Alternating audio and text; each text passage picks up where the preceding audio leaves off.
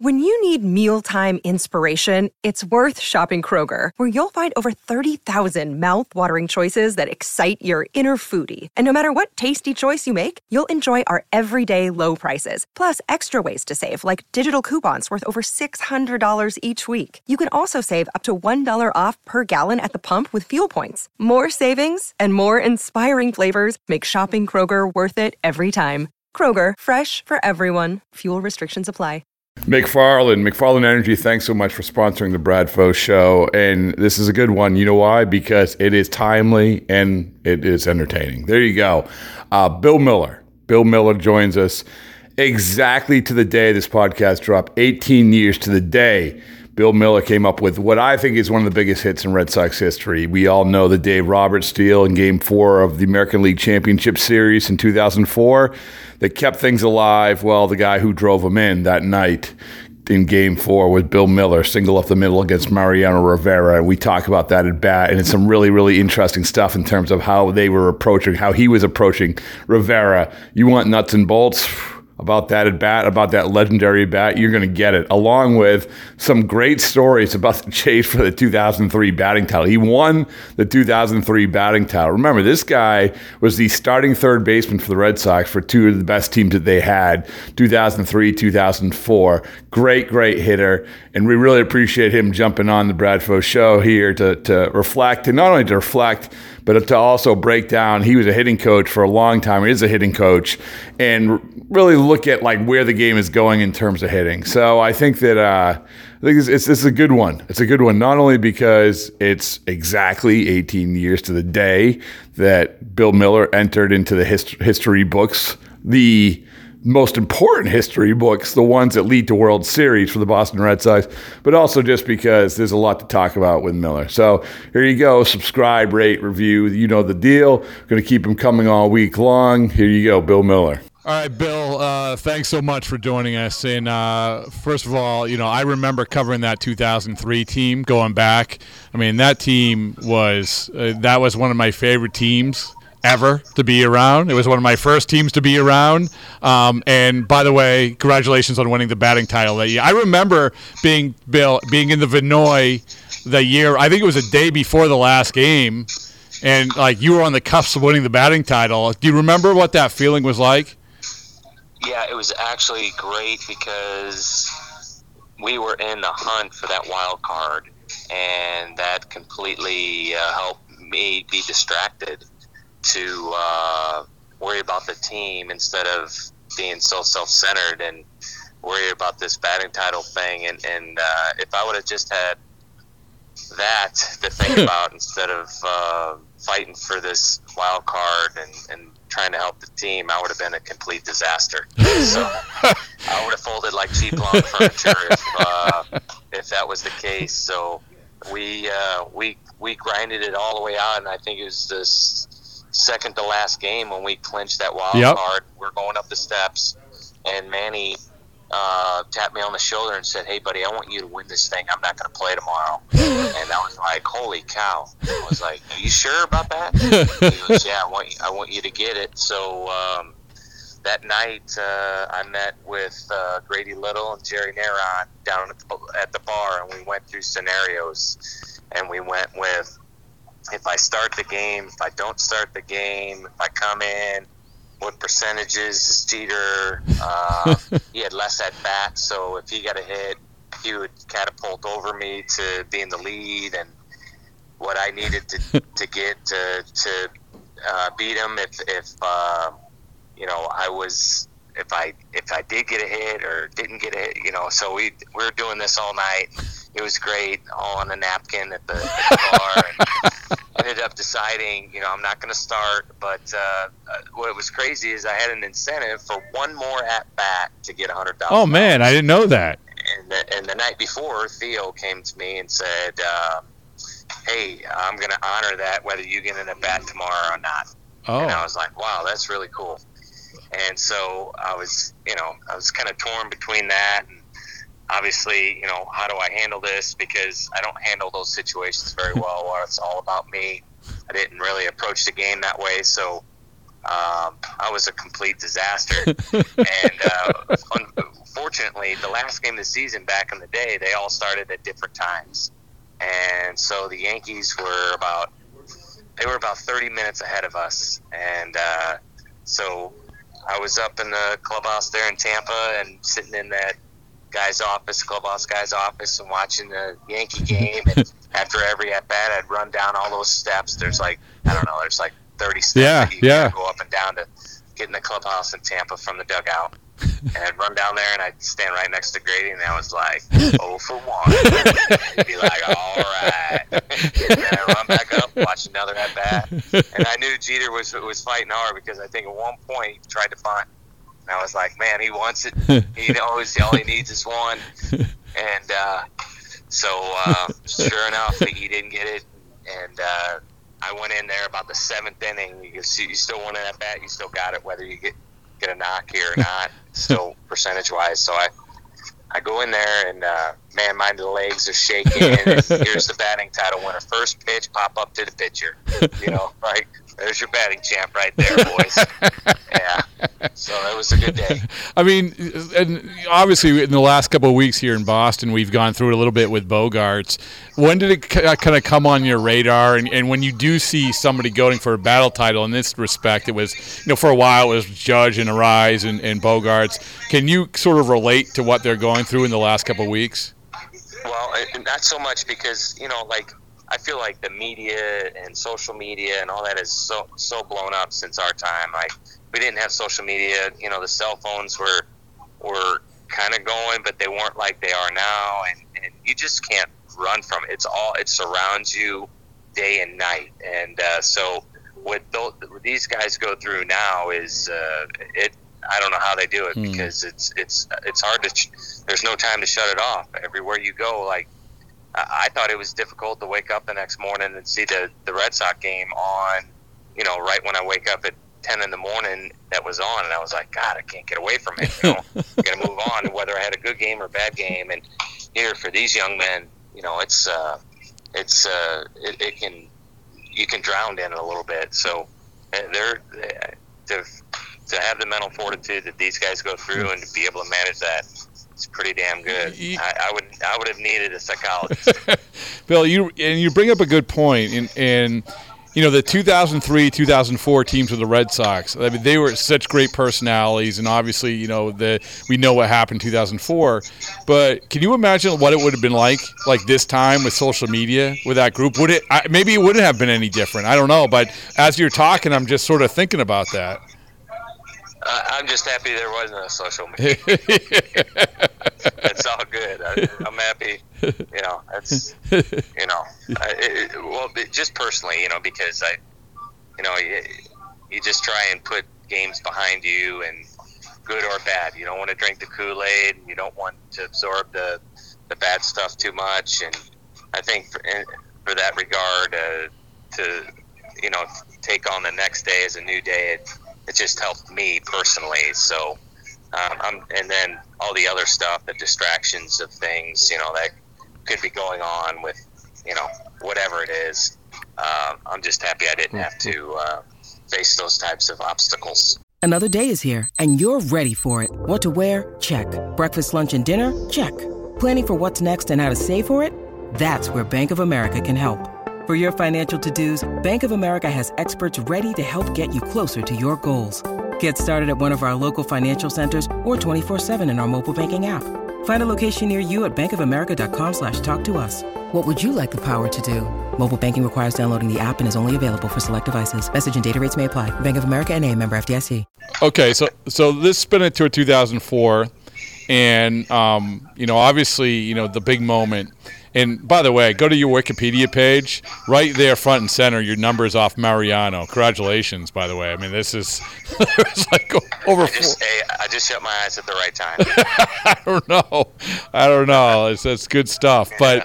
But so take me back to that at bat, and we love doing this where we obviously the Dave Roberts steal, and we love saying this is the most important bat, this is the most important this and most important that. Like I say, the grand slam that David Ortiz hit against the Tigers in 2013, where you had to hit a grand slam to tie the game, may have been the most important hit. But you certainly have a case there. I mean, for what you did. can you take me back to that moment? And I know you probably talked about this a lot, but still, it's such an important time. And I think that we focus so much on the steal, but, let's talk about some of your big hit. Well, I say this over and over again. It just wasn't how I was fortunate to be put in that situation and be able to handle it at the time, but it was more of a team concept that prefaced all that to that moment. So, our guys having the ability to compete and have good at-bats and to be as competitive as we were against Mariano. And I say this because, we'll be playing we'll be playing Baltimore, and the game would end, we'll flip on the TV, and the Yankees are up there in Toronto, and 9 pitches later, the game's over. And our guys just kept finding a way to manage to tinker with Mariano's head in some capacity. And what happened was he just started to, instead of living with that cutter in all the time, it almost felt like he's tried to, and I've never spoken to him about it, tried to start backdooring the cutter to some of us lefties. And his accuracy just didn't seem as good as what it was when he buried it in. And maybe he was trying to go in and left it out, but it seemed like more often than not there was a little bit more of a change in pattern with our guys than it was against any other team in our division. And I think that's what basically helped us, because the big home run that I hit and the big hit up the middle were all balls left out over the plate. Again, that I took advantage of. I hit the mistake, but normally he doesn't make those types of mistakes. And, just fortunate to be able to handle that type of situation and be successful to some degree. Again, once Dave got to second base, my job was really to try and get him over, and my mindset was, again, to the team of, let's get him to third with 1 out, and we can get this guy in. And by trying to be, hold the rope, it just worked out that I moved him over and got him in.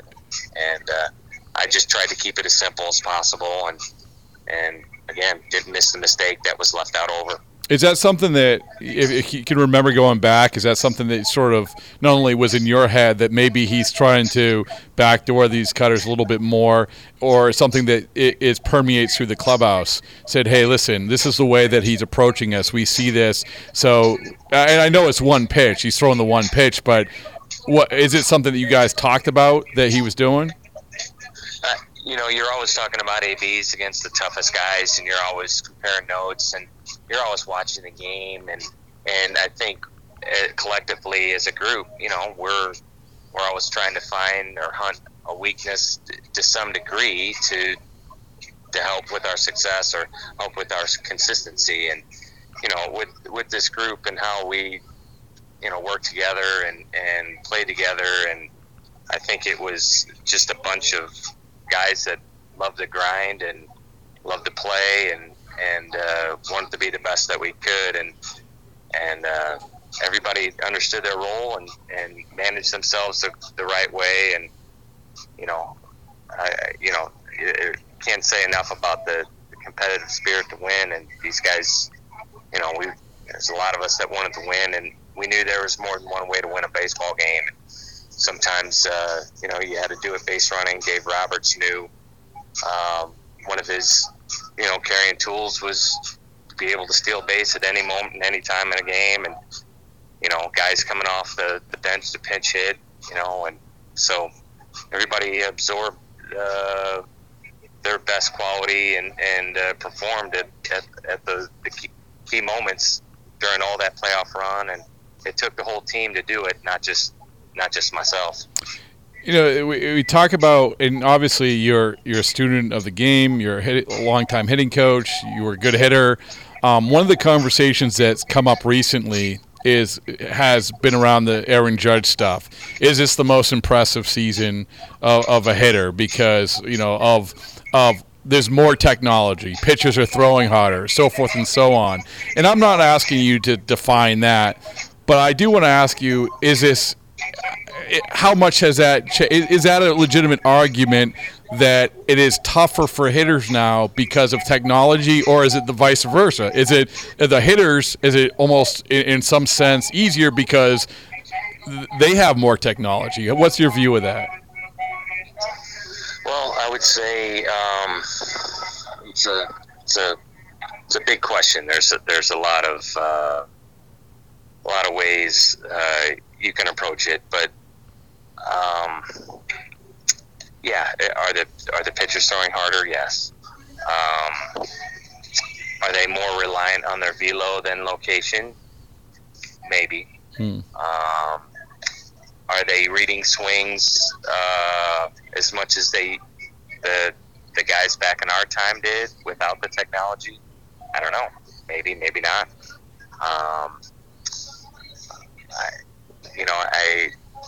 I would say that I would say there's so much more information out there, yes, but how much are people absorbing? How much is it being applied?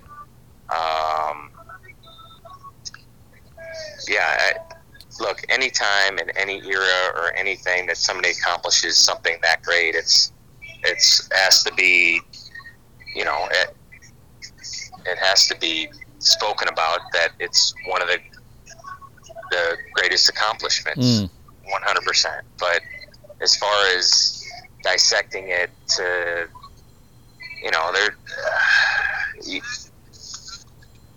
I would think you would have to individually talk to these guys, these pitchers, and how much, from what I'm seeing, they're not reading swings. So right. They're relying on their physical ability and but maybe it's a broad statement. Some are, no. A lot that to me when I'm watching a game, and some aren't. But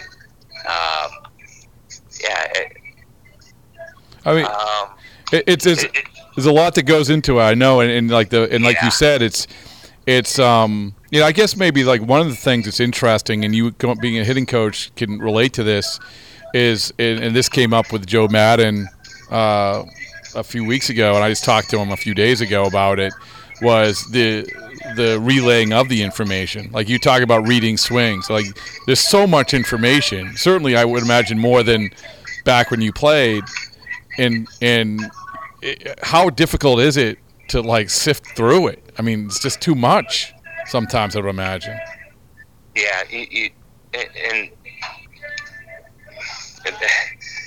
yes, there is a lot of information, but how does it apply to you? How can you simplify that information to make it, turn the corner in a category that you're insufficient in, or sustain your consistency in a category that you need to sustain for success. Everyone's different in how they are applying and or understanding, and it's so subjective. It's great. The information's awesome, but it's an individual based type thing. Is how do people operate at game speed in big moments with all that information? What is best applied to that person to be successful in those big moments, or consistently throughout an entire season? And that's ultimately is what you're trying to apply with all that information, is what works best for your player. What would 2022 Bill Miller be like? Would he be the same guy pretty much as you were, or would you have been one of these guys who are sort of taking the deep dive, give me more and more and more information? I would. I'm a process guy, so I would go through it in increments. So once I get past an understanding of the information and how I apply it and have confidence with it out on the field, then I would move to the next category. But I would not try and bite off more than I could chew, because you have to be able to apply yourself out here on the field the right way. And sometimes if you overload yourself emotionally with too much information, it can be a distraction. And this game's a physical game and a human analytic game. So that's kind of how I'd approach it, a little at a time. Sure. Well, last thing, Bill, is what hitter that you've been around, playing, coaching, whatever, has been the most impressive guy? And I know that you've been around a lot, and there's a lot of great players and everything else, but I don't know if there's one guy that jumps out that you were just like, wow, like almost like Ted Williams, wow. But like, is there one guy that you'll always go back remember as like, that's, man, like, let me tell you, gather round, this kid was pretty incredible? Yeah, Tony Gwynn. Ooh, nice. Tony Gwynn was probably the most impressive to me on hitting and the consistency and just the presence, the calmness, the confidence, the execution, and the plan. It just seemed like he was always in full control of an at-bat. And just from games played against him, I never really got to speak to him or be around him or hit on the same team with him. But from afar, he was my favorite guy to watch. That's a good one. Well, Bill, I really appreciate you taking the time. And, I mean, it's a lot of fun to think back. And I do remember, you would have no recollection of this, but I do remember being in the Vinoy lobby or the restaurant there the day before the last game. I didn't realize that things were being drawn up on napkins, but yeah, that's where we were meeting. That's right. Yeah, and you know what? After that, when I won it, Jerry and Grady, we flew to Oakland. And they said, "Hey, meet me down at the lobby." And Jerry went over to some local liquor store and he got a bottle of champagne. We went to some sushi place where the boats go in circles, and he bought me dinner and celebrated with champagne for the batting title. So those two guys are pretty spectacular. Take some time and do that. Well, that's awesome. That's awesome. Well, Bill, thanks so much for taking the time. Really appreciate it. Cool.